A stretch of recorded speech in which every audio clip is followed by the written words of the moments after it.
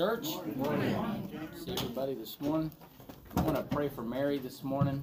I don't know if any of you heard, she fell recently. I think she broke her arm, fractured her arm, fell down face first on the ground. So let's pray for her this morning. She's in need of a touch, and then we'll, at the same time as we're doing that, if you have an unspoken request this morning, just signify that by raising of your hand. Got some unspoken requests. So obviously we got a lot of needs and things that we need to attend to in prayer. So let's do that this morning. Father, we're just thankful this morning, Father God, to be here, Lord. And we come collectively, God, with group faith, Father God, to ask you to touch Mary this morning. Father, we just ask you to just bless her body, Father God. We just ask that you would just recover her and restore her, Lord. Heal her body, Father God, and help her in this situation, Lord. And Father, every hand that's been raised this morning signifying an unspoken request, Lord God, just family members or friends or just situations, God, that go unsaid, Lord. I pray that you'll touch these situations, deal with these people individually, Lord. We just pray your anointing and your touch, Father God, on these people, Father God. And we thank you, God, always, Lord God, for allowing us to do this, Father. In Jesus' name we pray. Amen. Amen. Thank you this morning. We're on the last lesson in our study guides.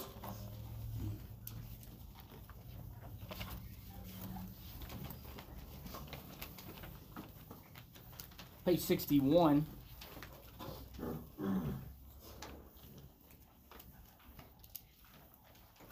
Title of today's lesson is Working Through Church Problems. What's the church though, right? We don't have problems. We good. It's a how do I say it? It's a perfect, we have a perfect God that heads this thing up, but we are imperfect people doing perfect work. Imperfect people doing perfect work. Anytime you're going to be involved in church, I wish I could say this to everybody, even people that are not here. Hey, if you're going to church, you're going to come across problems. Amen.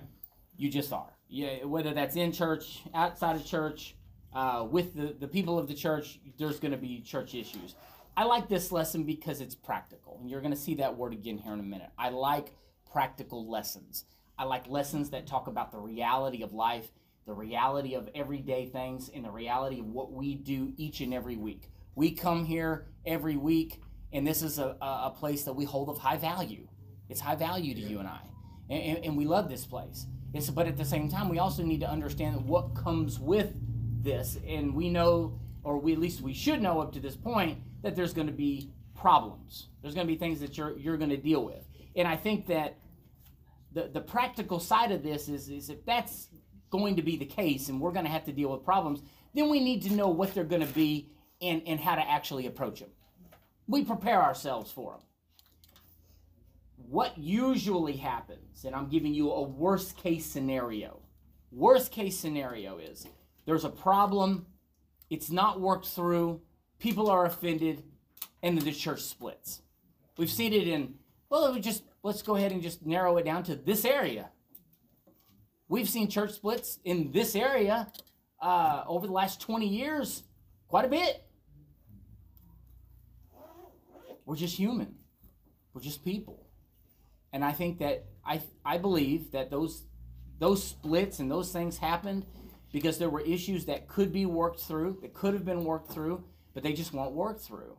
I think that there was probably people that were offended that couldn't get past the offense. I think that there are situations that we have to accept as being, that's the reality of it. It's just the way it is. And so if I'm going to be hit with problems, then I need to know how to work through them. And really up front, I need to be willing to work through them. And I think that's the first question that you have to ask yourself, not the person sitting next to you, not the person across the aisle, is yourself, am I willing to actually work through problems to see the thing to the end? You might actually answer that no. And I think that therein lies the first problem, is ourselves. Amen. Is when we deal with personal church problems, or you deal with people on a personal basis, it's the first thing we have to do is call ourselves out and ask ourselves, am I actually willing to work through this? It hasn't happened to me per se in church. There have been times, but in other areas of my life, I've applied that very thing. and I asked myself, am I actually, what's causing this problem to be continually drawn out? Why haven't I been able to get this problem resolved? And I asked myself the very hard question, Tanner, are you willing to actually get by this? Do you want to get by it, or do you want to hold on to it? And I wanted to hold on to it. I was content with holding a grudge or being frustrated or being angry, and I was actually quite comfortable in it. And I realized that the problem actually wasn't with the other individual. The problem was with me, because I didn't want to work through it. And so I think that's the first question that we ask ourselves, getting into the an overview of working through church problems is, are you an individual who wants to work through things, or are we people who want to hold on to things? And not, maybe we're resistive, maybe you're a disagreeable person. Maybe that's hard to admit. So let's get into this, because this is one of those practical lessons. I love these lessons. Central truth, church problems can be solved by listening to the Holy Spirit and applying biblical principles. Under Let's Get Started, church problems are deterrents to church growth. If unbelievers see division, quarreling, legalism, or prejudice in a church, they will not be drawn to it. Do you agree with that? Amen. I'll tell you what I agree with. Now, I agree with that. I do. But let's come back to the basis of it all. We're not perfect people. I think what people are not drawn to. Now, let me just let's unpack that. I think what people are not drawn to is a group that is not willing to resolve the issue. I think everybody knows there will be an issue. It's people that are not willing to resolve the issue. And it's when you have something boiling underneath and people know it, but it's allowed to be let go, and then we're not people proactively seeking a solution and seeking it through love. Have to be seeking it through love. And so, yeah, I agree. People are not really drawn to that. But also, if you can, maybe you can agree with this. People's perception of the church, I believe, is incorrect, and I believe the church has given people the wrong perception of the church, and it's that we are perfect. Yeah, we do everything just right. We have this facade of perfection. But I believe if you admit that there's a problem, and we admit that there's issues that we're working through, that's much more apt to have people be drawn to that, because you can relate to them and they can relate to you, because you both admit that you're human. I believe people have a much easier time relating to you working through an issue than pretending that the issue doesn't exist. I truly believe that. Amen. Yeah, I do too. The unrelating attitude that I'm right and you're wrong. Right. Right. That's it. And that can be one or a group. Yes, it can. And that's a tough self-examination too. Is do we always like to be right? Well, of course you do. Everybody likes to always be right. Right? We always like to be right, because that's the easiest course. I'm right and you're wrong. But we're gonna look through this, and we're gonna find that there's gonna be times when we have to really take some steps back and realize that the solution to a lot of our problems, the solutions many times, is that we come off of always having to be right. That's how you work through things. Well, I'll introduce you to that here in just a minute. But coming off of always believing that we have to be right. And look, church, I've been married for 22 years. You all know, for those of you that have been married for a long time, if you want to make it in marriage for a long time, you better admit and get comfortable with admitting that you're not right. You better get comfortable with it. And it's like, you might have all the facts in your hand. Like, I know that I'm not wrong about this, but out of love, what do? All right, that's okay. Let it go. That's how you get through. That's a relationship, right? Amen. So we have relationships here. Relationships of high value, relationships that mean something to us. So the principle still applies the same. You want to make it through this relationship, then there's going to be times that we have to step back and just say, that's fine, I'm going to let you have it. No problem. Out of love, I'm going to let you have it. I'll ask you this question, church.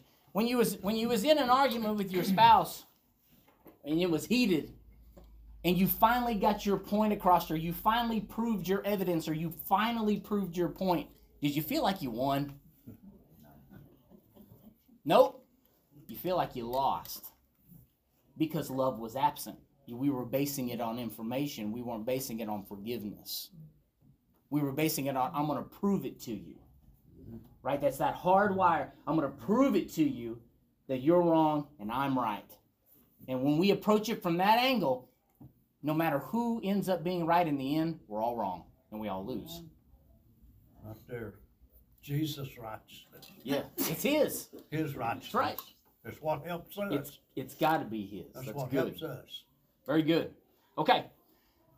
Instead, they will assume Christians are no different than the unbelievers in the world where they live and work. Even the early church was not immune to the difficulties we face in our local churches. This lesson offers practical teaching on how to recognize and solve those problems, so we can be about the business of reaching our friends, family members, and communities for Christ.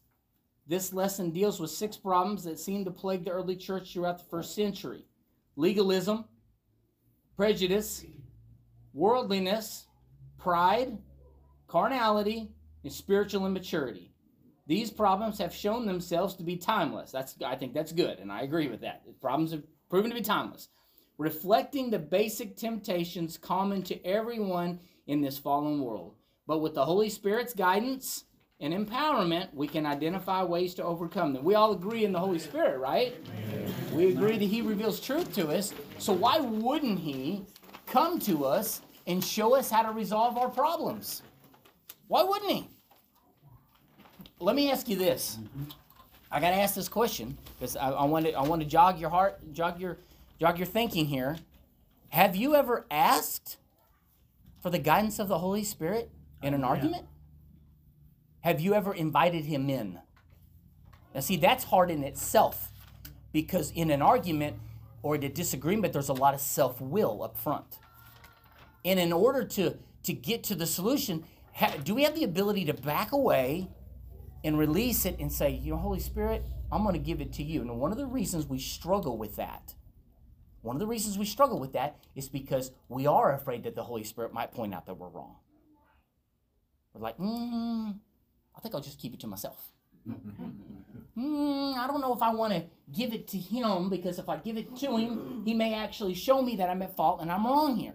And so, do we have the capability of stepping away and asking the Holy Spirit for his guidance in solving the problem? That's in your marriages, that's in your relationships, that's in the church. Why wouldn't, think about it, we're in church. Why wouldn't we ask for the Holy Spirit's guidance to fix the problem? Brother, go ahead. Do you think argument serves a purpose of anything? Yeah, I do. Now, the reason I say that is it depends on what kind of argument it is. If it's argument to the point of, and when you say argument, if it's heated and angry and we're visceral and we're coming at each other, that's different. Now, I might be thinking more of a discussion where I can sit down with you and we can come to an understanding that I don't agree with you and you don't agree with me, but we're still going to proceed forward. I believe vitriol arguments serve no purpose. Because that part of it actually is just to hurt someone. It's just to hurt somebody. The exchange of information, which I believe is absent a lot of times, is me sitting down with Sean and saying, Sean, tell me what's going on, man. What is the problem here? And Sean says, well, look, Tanner, I just don't agree with what you're doing here. I say, Sean, you know what? I appreciate that. I appreciate you telling me that. I think I'm still going the right way, and I'm going to continue doing what I'm doing, but I appreciate you letting me know. I'm going to try not to offend you, but I've got to continue doing this. We agree to disagree. We agree to disagree. But let's proceed into this. How many times does it even get that far? To where we can have 2 grown adults come together and admit that they don't see eye to eye. That's one of the biggest problems that we have in the church, is that we just admit it. We don't see eye to eye. That's okay. Let's proceed forward. Let's proceed forward. Pastor, go ahead. I thought you were going to say something. I was just going to say, when the hackles go up, they're hard to get back down. Yeah, it is. Absolutely. Yeah. Yeah. Along with my brother's statement there, yelling, screaming, being overbearing, that doesn't have a place in the church. That's your brother. Remember, that's your brother and sister in Christ. We love each other, right? I'd say if it comes to the point where you're arguing, I'll give you my opinion here. If it comes to the part where you feel like you have to yell at somebody, you've been holding that for too long. You've been holding it for too long, and now it's been allowed to build. And we've all been guilty of that. Yeah, we can all say amen to that one. That's a tough one. All right, somebody have their hand up? Sorry. Okay. Let's read our scriptures.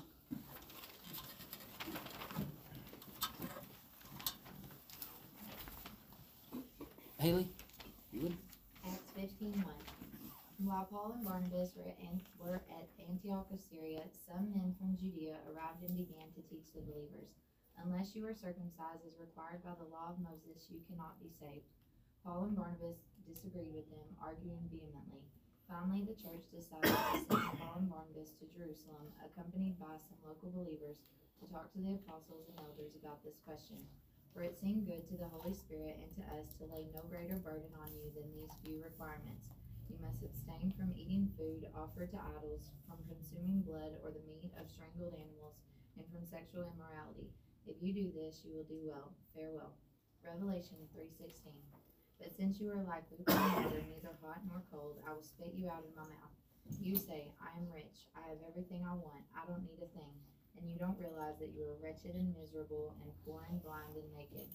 1 Peter 5:5. In the same way, you who are younger must accept the authority of the elders. And all of you, dress yourselves in humility as you relate to one another. For God opposes the proud, but gives grace to the humble. So humble yourselves under the mighty power of God, and at the right time he will lift you up in honor. 1 Corinthians 3:1.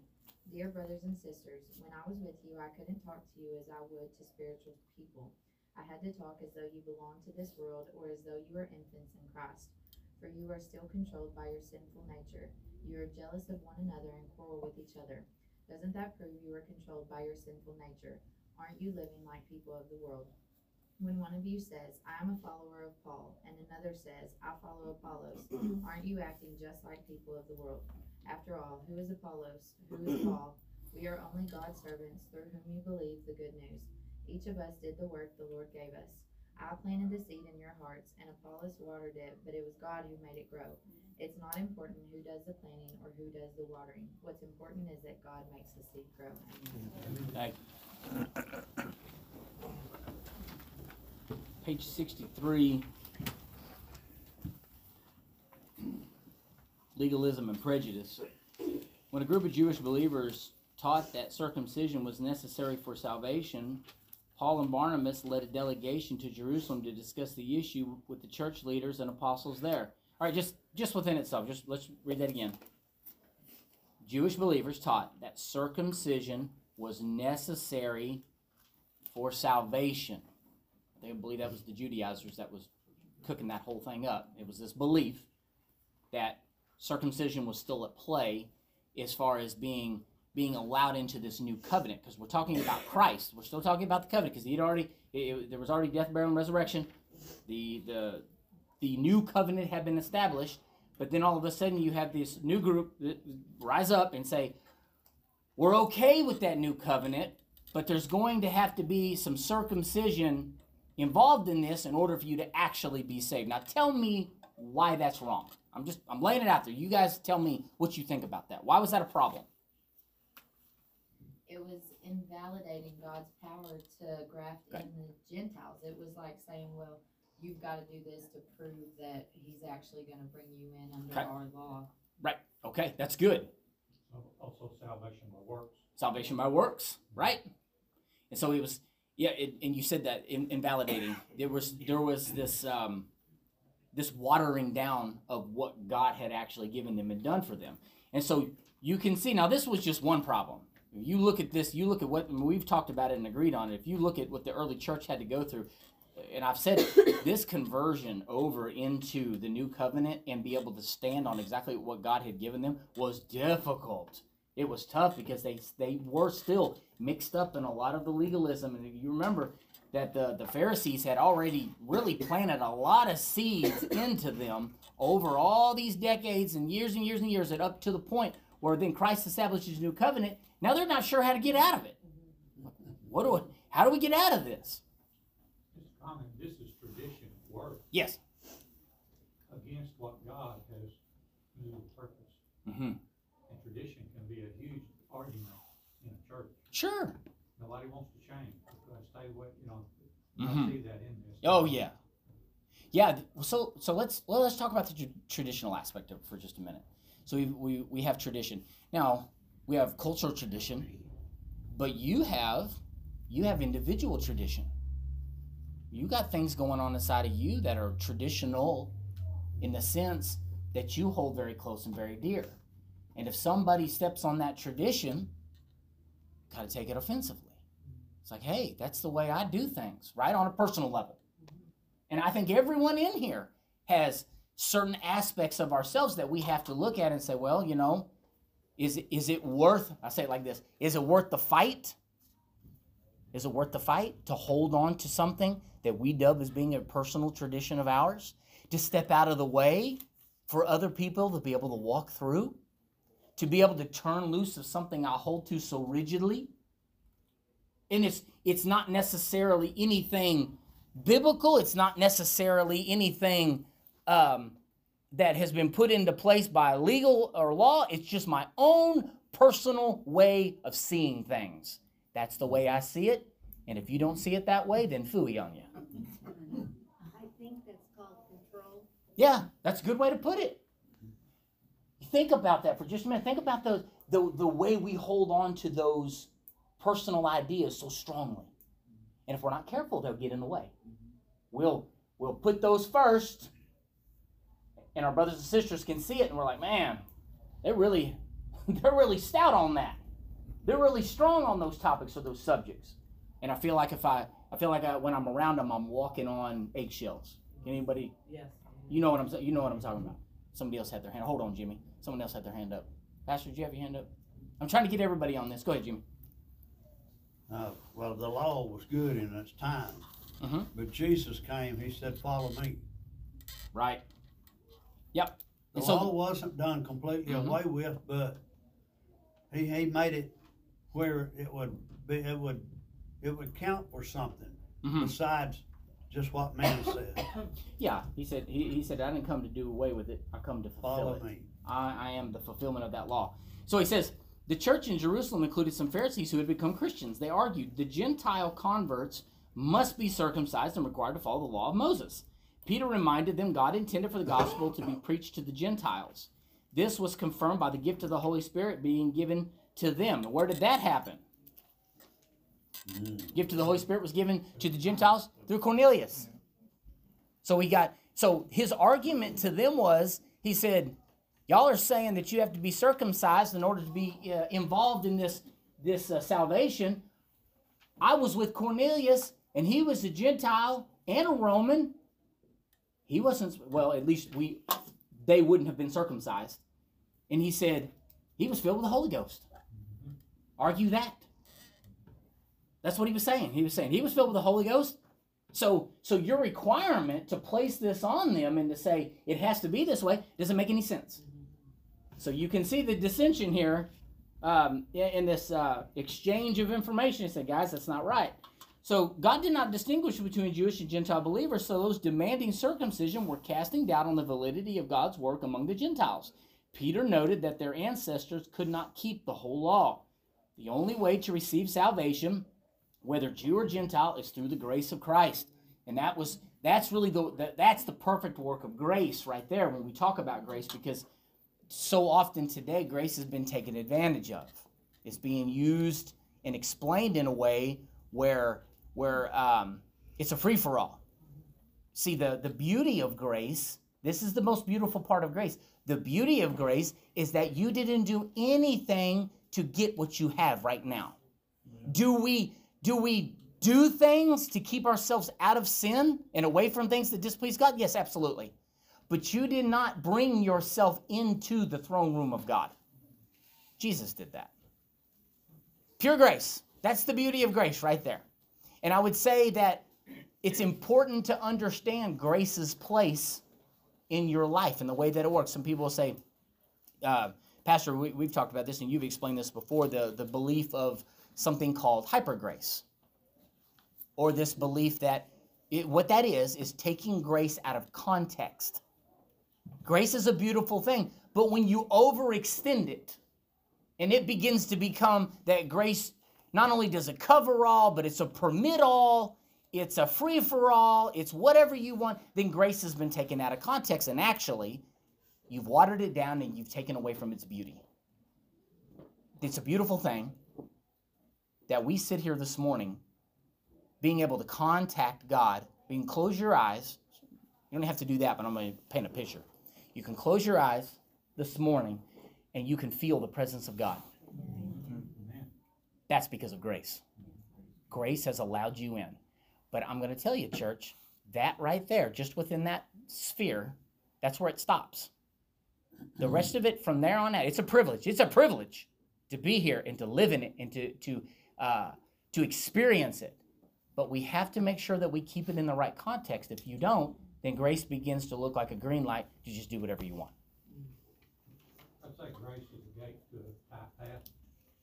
Oh, that's made into a broad one. Yeah, that's a good way to put it. That's a good way to put it. Yes, it is. It's exactly what we're saying. All right, so keeping grace in the right context. Okay, next paragraph down below. Peter's words were reinforced by James. 2 leaders from the Jerusalem church who were appointed to join Paul and Barnabas in going back to Antioch with a letter, explaining that the Judaizers were not sent by the leaders in Jerusalem, but had acted alone. He's saying, hey, listen, we got some misrepresentation going on here. And he was plainly telling them, we didn't send them. They're not coming from us. We're not trying to send 2 different messages. We're sending one message, which is grace through Christ, and we are telling you, you do not have to be circumcised in order to be welcomed into this family. That's what he was saying, essentially. Now, of course, it's more legal here, but that's what they were trying to say is, we didn't send them. Those aren't our people. They're acted on their own. Through the leading of the Holy Spirit, the Jerusalem Council gave these instructions to promote unity and fellowship in the churches. Now, I want you to pay attention to this because you have to understand the culture. You have to understand what was going on. And remember, when this is spoken here, think about the two cultures that were being mixed, which was what? The Gentile believer and the Jewish believer. We mixed the two, right? And because of that mixture, it was causing issues. Now, before I read this, I want you to think about the way a church is set up. How is it set up? It's set up based solely on volunteers. Solely on volunteers. You come in all on your own desire. If you're here this morning, it's because you want to be here. Nobody made you, right? Every one of you come from a different background and a different walk of life. Every one of you have your own ideas about things, agreements, disagreements, things that you think are good, some things that you think are bad. There's a really good chance that it differs completely from the person sitting on the other side of the aisle. Really good chance that it does. I'm telling you that because the way that the church is set up is that at some point in time, there absolutely has to be unification in order for this thing to actually work. There absolutely has to be a dying of self in what I think should happen or the way I think it should be, and the giving way for new ideas and new things. Has to be. If it is not, then as my sister pointed out, then we have a sense of control that demands things become a certain way, and by doing that, that takes either the Gentile or the Jewish believer and makes them feel that they're dominated. Now, if you'll notice here, I wanted to wait and read this to you because what you'll see here is a compromise. This was a compromise. I want you to show, let's look what he said. So the ruling came down, and he said, through the leading of the Holy Spirit, the Jerusalem Council gave these instructions to promote unity, unification, and fellowship in the churches. He said, do not eat food offered to idols. Who was he saying that to? He was saying it to the Gentile believers. They didn't know anything about this stuff. So they come in with this whole new belief system, and the Jews that were initially staying away from these things, they're seeing all this taking place, and they're like, whoa, hey, you can't be doing that. And it was offending them. Now, we could got right down to the legal part of it, and we could say, well, but wasn't it permissible? Didn't matter. It offended my brother. Now, let's entertain that for just a minute. It's like, well, I don't like the way you say that. It offends me. Now, one of us is going to have to get past it. I don't like the way you do that. One of us is going to have to get past it. One of us is going to have to take a step back. I don't like the way that you do this, or I don't like the way that you do that. At some point in time, there's going to have to be a backing up and a compromise and then a reaching forth together that we continue to strive together, because if we're not careful, we'll let the little things destroy us. Mm-hmm. The little things will erode. We know the scripture, small foxes spoil the vine, right? Isn't that the same in church issues, right? What vine did you think it was talking about? Little foxes grow up. Yeah, right. So the dynamic of the church is set up where we communicate with each other. And it's inevitable you're going to be offended by somebody. It's inevitable. Somebody's going to say something to you to throw you off. And so what I'm going to have to do is I'm going to have to look at this right here when he said, and I'm going to get the words exactly right. Do not eat the food offered to idols. He was just saying, look, in order for there to be peace, let's just stop doing that, because you're going to offend them and it's going to make it hard to coexist. We didn't really have to get into the facts necessarily. It was just about what offended my brother. And if I'm doing something, if Sean's doing something, if someone else, y'all are doing something, and it's offends somebody, you think, I need to think about that, because I don't want to offend you. I don't want to hurt you. Now, if I'm offended by something you're doing, now I'm twisting this around. If I'm offended by something you're doing, then I need to consider whether you even understand it or not. And if I know full well that you don't realize what you're doing, who needs to take the step back? Me.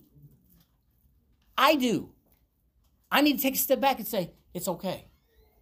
They don't really realize what they're doing. They don't realize what they're saying. They don't realize the ramifications of their actions. I'm just going to let this go. I'm going to drop it.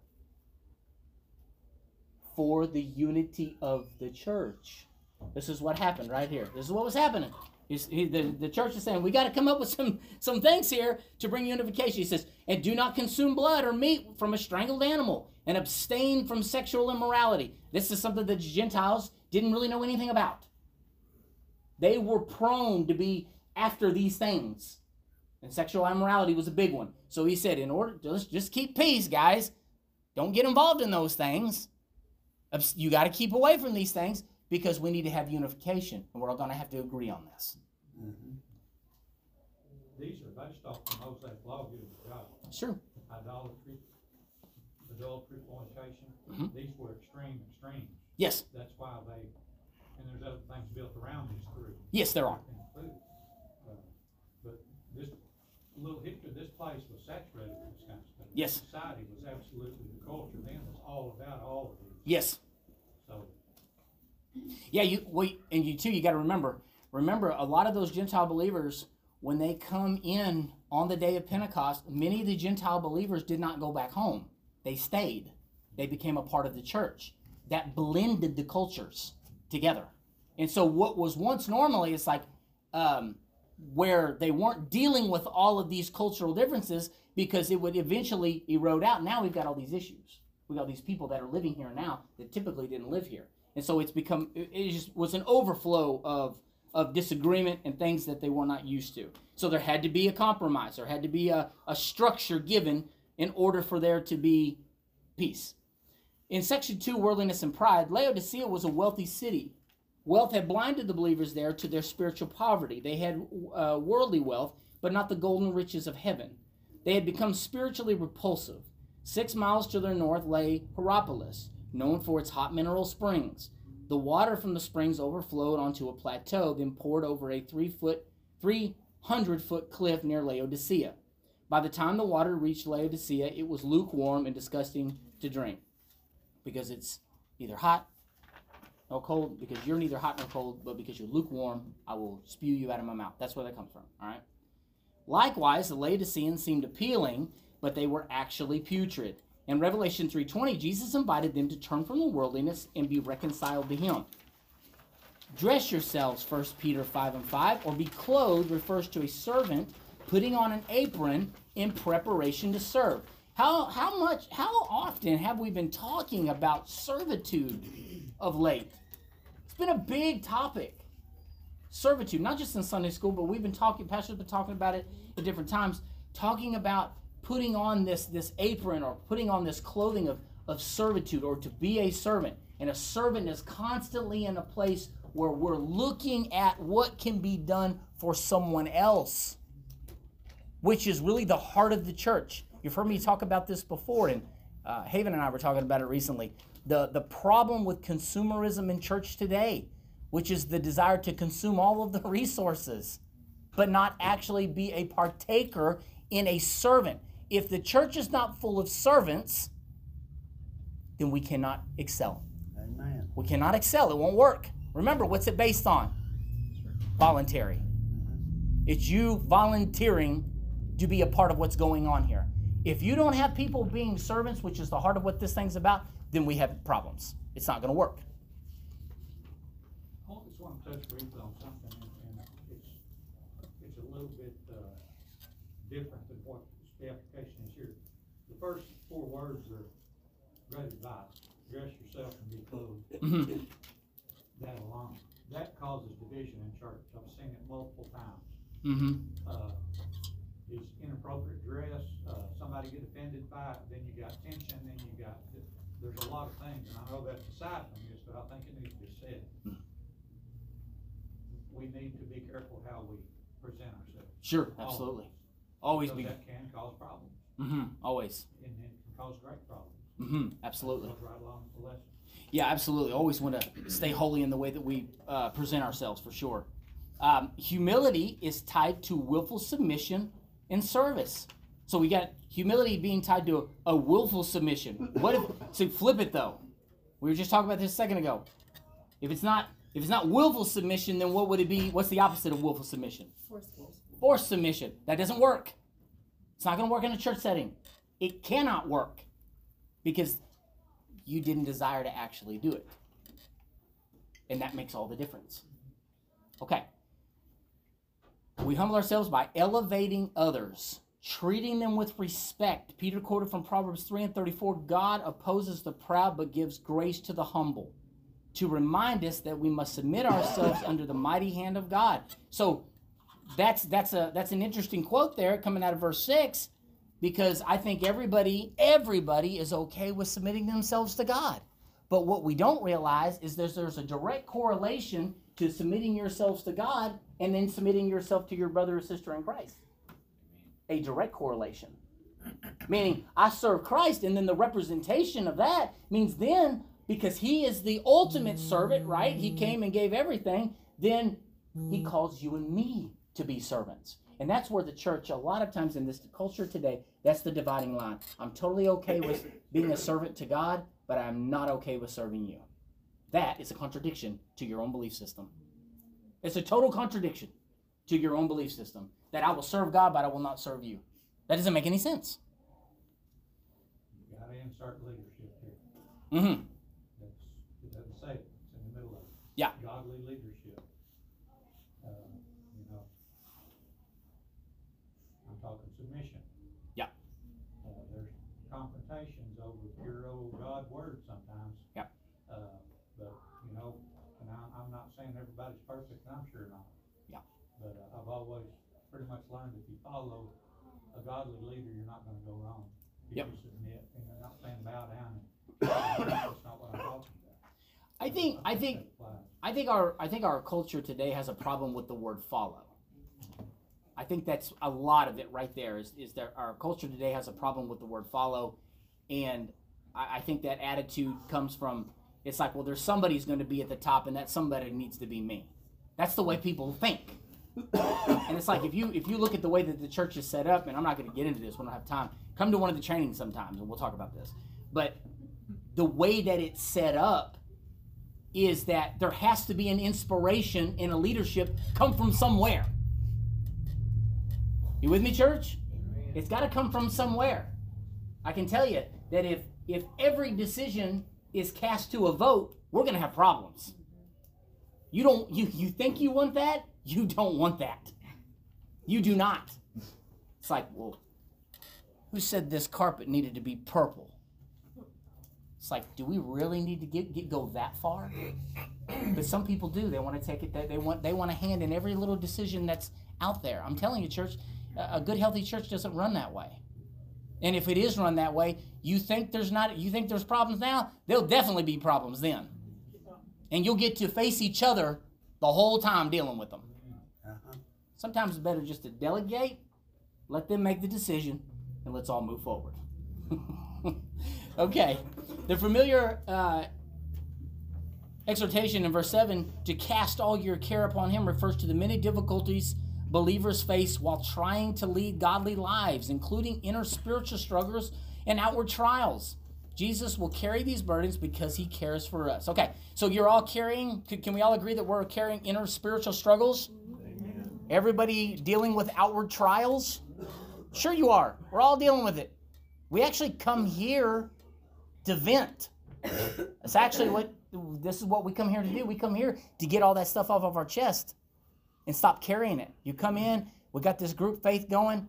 Everybody's in agreement with one another on what the power of the Holy Spirit can do. And I'm in agreement with Danny for whatever he's dealing with today, that God's going to touch him.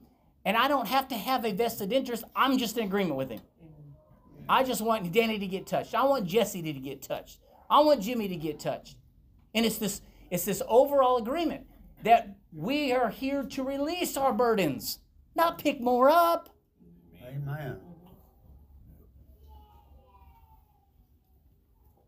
Recently, I've been in I've been in a trial some time with the Lord. He's been doing a lot of dealing with me. And on a personal level, very deep, struggling with certain issues and wondering why they haven't been resolved. And the Lord revealed that to me as to why these problems were not resolved. It was a horse's pill, with no doubt.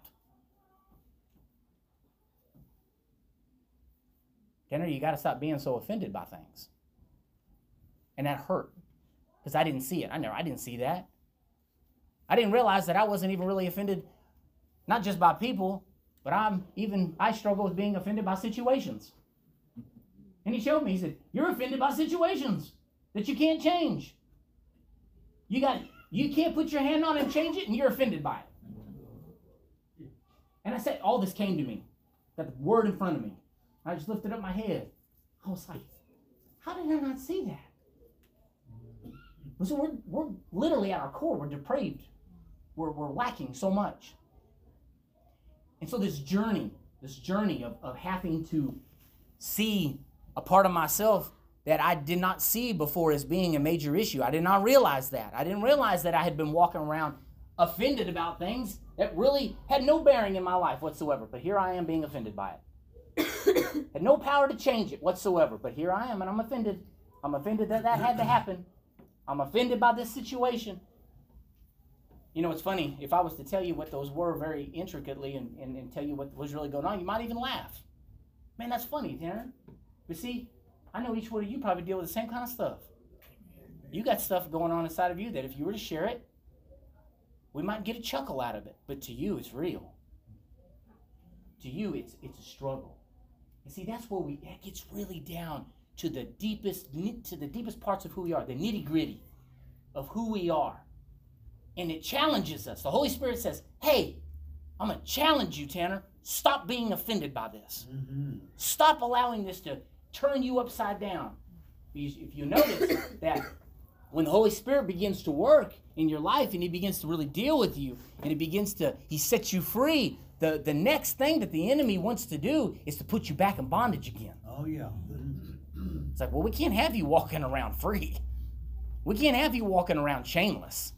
We got to throw something on you. And one of the most common chains to throw on you is offense. It's one of the most common chains. Strap that thing around you, and you're offended by whatever. Pastor, what's the brand of that bacterial hand sanitizer there? Equate. Equate? People come in here and get upset because we're using Equate. I can't stand equate. Equate doesn't do no good. Equate dries my hands out. Equate gave me a rash. I won't come to church here if y'all keep using equate. And I'm using that as an exaggeration.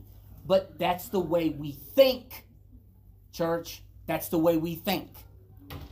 Well, I don't like the way that works, and I don't like it. And what is that? What is that? I'm offended. I'm offended by that. I'm offended that y'all are using equate. Y'all need to get Dove. Oh my goodness. Y'all need to get Germex. I don't even know if Dove has that. I'm just throwing that out there. And I use that, and that's, see, we can laugh about it, right? That's funny. But some of y'all got that problem. Some of y'all got that little thing that bites at you. And it causes you look at someone else and you're like, I don't know why they do that. I wish they would quit doing that. See, that's an offense. You're offended and you don't even realize it. Because we've trained ourselves to be that way. I'm asking you, the same way I have been challenged, I'm pushing that your way too. Look, the Holy Spirit been dealing with me about stuff, and I'm thinking, why is that an issue? And I don't know, and I wished it wasn't. I literally, at times, I wish I could close my eyes and pretend it wasn't there. But it's there. And God is asking me, he's like, I want you to contend with it. I want you to contend with it. And so lately, I've had to swallow some things, and they'd be so goofy. But here I am, and I'm like, I want to say something. But he's like, don't. Let it go. You're not offended. Drop it. It's kind of like, when your kid grabs something and they get in trouble and you told them not to touch it, right? And then they pick it up and you're like, put it down. And they're like, they got it. And they're looking at you like, I ain't putting it down. And you're like, put it down. And they're not putting it down. It's like, and the tears are rolling. I'm not putting it down. See, that's the way we are. That's exactly the way we are. I said, put it down. Would you please put it down? And we don't even know why we're upset, but we're upset because we've taken offense and we've allowed ourselves to be angry and upset over things we just need to let go of. Maintain your freedom. Yeah, I think most of the time, church, we're free. We're free under Christ, but most of you give your freedom away. Come on. We give it away. Well, I just wrote this down, but I know my husband, he's probably doing some stuff for the last couple of days, and I was like, maybe he's overreacting and we need to step back and think about this stuff, but for you, I want to let you know to go to the altar and ask him and guide you besides getting rational about a problem that has occurred. Hey, Danny, I'm with you, brother. I overreact all the time. 100% with you. I'm an overreactor. Any overreactors in here? We overreact. And it's Amen. It's the same thing that it just keeps occurring, you know. Sure. And that's where we stop, and that's great advice. We step back, we say, Holy Spirit, how do I need to deal with this? How do I need to approach this? Let's try to finish up here. Okay. The familiar, is that where I'm at? No. I'm on part 3 yet, guys? Yeah, no, 3. 3, okay, sorry. I'm going to start at 3. Paul critiqued the Corinthians' spiritual immaturity without denying their status of Christians. Although they were so immature, he had to address them as if they were belonged to this world or were infants in Christ. We've talked about that recently. I said we've got issues of maturity, right? I said we've got some maturity issues. I'm talking about, right here, guys. Point at yourself, please. Just point at yourself. We got some maturity issues. We got some things that we need to grow up in. We got some situations we need to grow up in. That's where marital issues, church, listen, marital issues, that's actually where a lot of that comes from. It's just those areas that we're just not growing up in. That we have to grow up in. At the root of their problem was a sad reality. You are still controlled by your sinful nature, and that's what it is at its core. The signs were evident in their relationships with one another that were filled with jealousy and quarreling. In their immature behavior, the Corinthian Christians were acting like people who hadn't been transformed by Jesus. And that's exactly what you're supposed to be doing, is acting like and being a part of that transformation process. You're involved in it, right? And so what it's saying is that when you're overcome with jealousy and quarreling, and we're offended about the sanitizer at the back of the room, we ain't grown up. And I don't care how long you've been in church. We ain't grown up in that area. Come on. That's the hardest thing to admit. Is that, man, I've been in church for 25, 30 years. It's like, but it still bothers you though. That means we still have not grown up there yet. We're still a toddler. We're still sucking our thumbs in that area. And that's where we got to start growing up. So we can look at it and say, Holy Spirit, show me how to get by this. Show me how to get through it. And I will push on for you. So jealousy and quarreling. And then the last paragraph. Paul refuted the Corinthians' immaturity. He and Apollos both preached the gospel faithfully, but these believers were divided over whose role was more important. There it is, right there. Whose role is more important? They were losing sight of kingdom principles. God was responsible for the outcome of both Paul and Apollos' ministry, and each would find his reward in Christ. Where is your reward to be found? In Christ. But see, really, that's where the fight is that affirmation for yourself. I want to take a little bit of that credit. I want to take a little bit, I'm going to, as we said before, the argument over who's right. I want to be right. You're wrong, I'm right. See, what he was saying here, this is what the lesson is pointing out, is, but the ultimate reward is with him. And this is actually where you're laying up treasures in heaven. When you make the conscious decision, I'm not going to be offended by what you did. You just laid up treasures in heaven right there. You took a physical situation and you transferred it to the spiritual. You said, no, I'm not going to be offended by that. I love my brother. I love my sister. I'm going to let that go. That's laying up treasures in heaven. You will get your reward someday for doing that. No, you're not going to get a pat on the back here. Nobody's going to validate you here. You'll get validated in the next life. The life that lasts forever. I'm out of time, guys. This has been a great lesson. I hope you guys got something from this. I hope you also enjoyed it. Take it with you. God bless you. Love you. Thanks.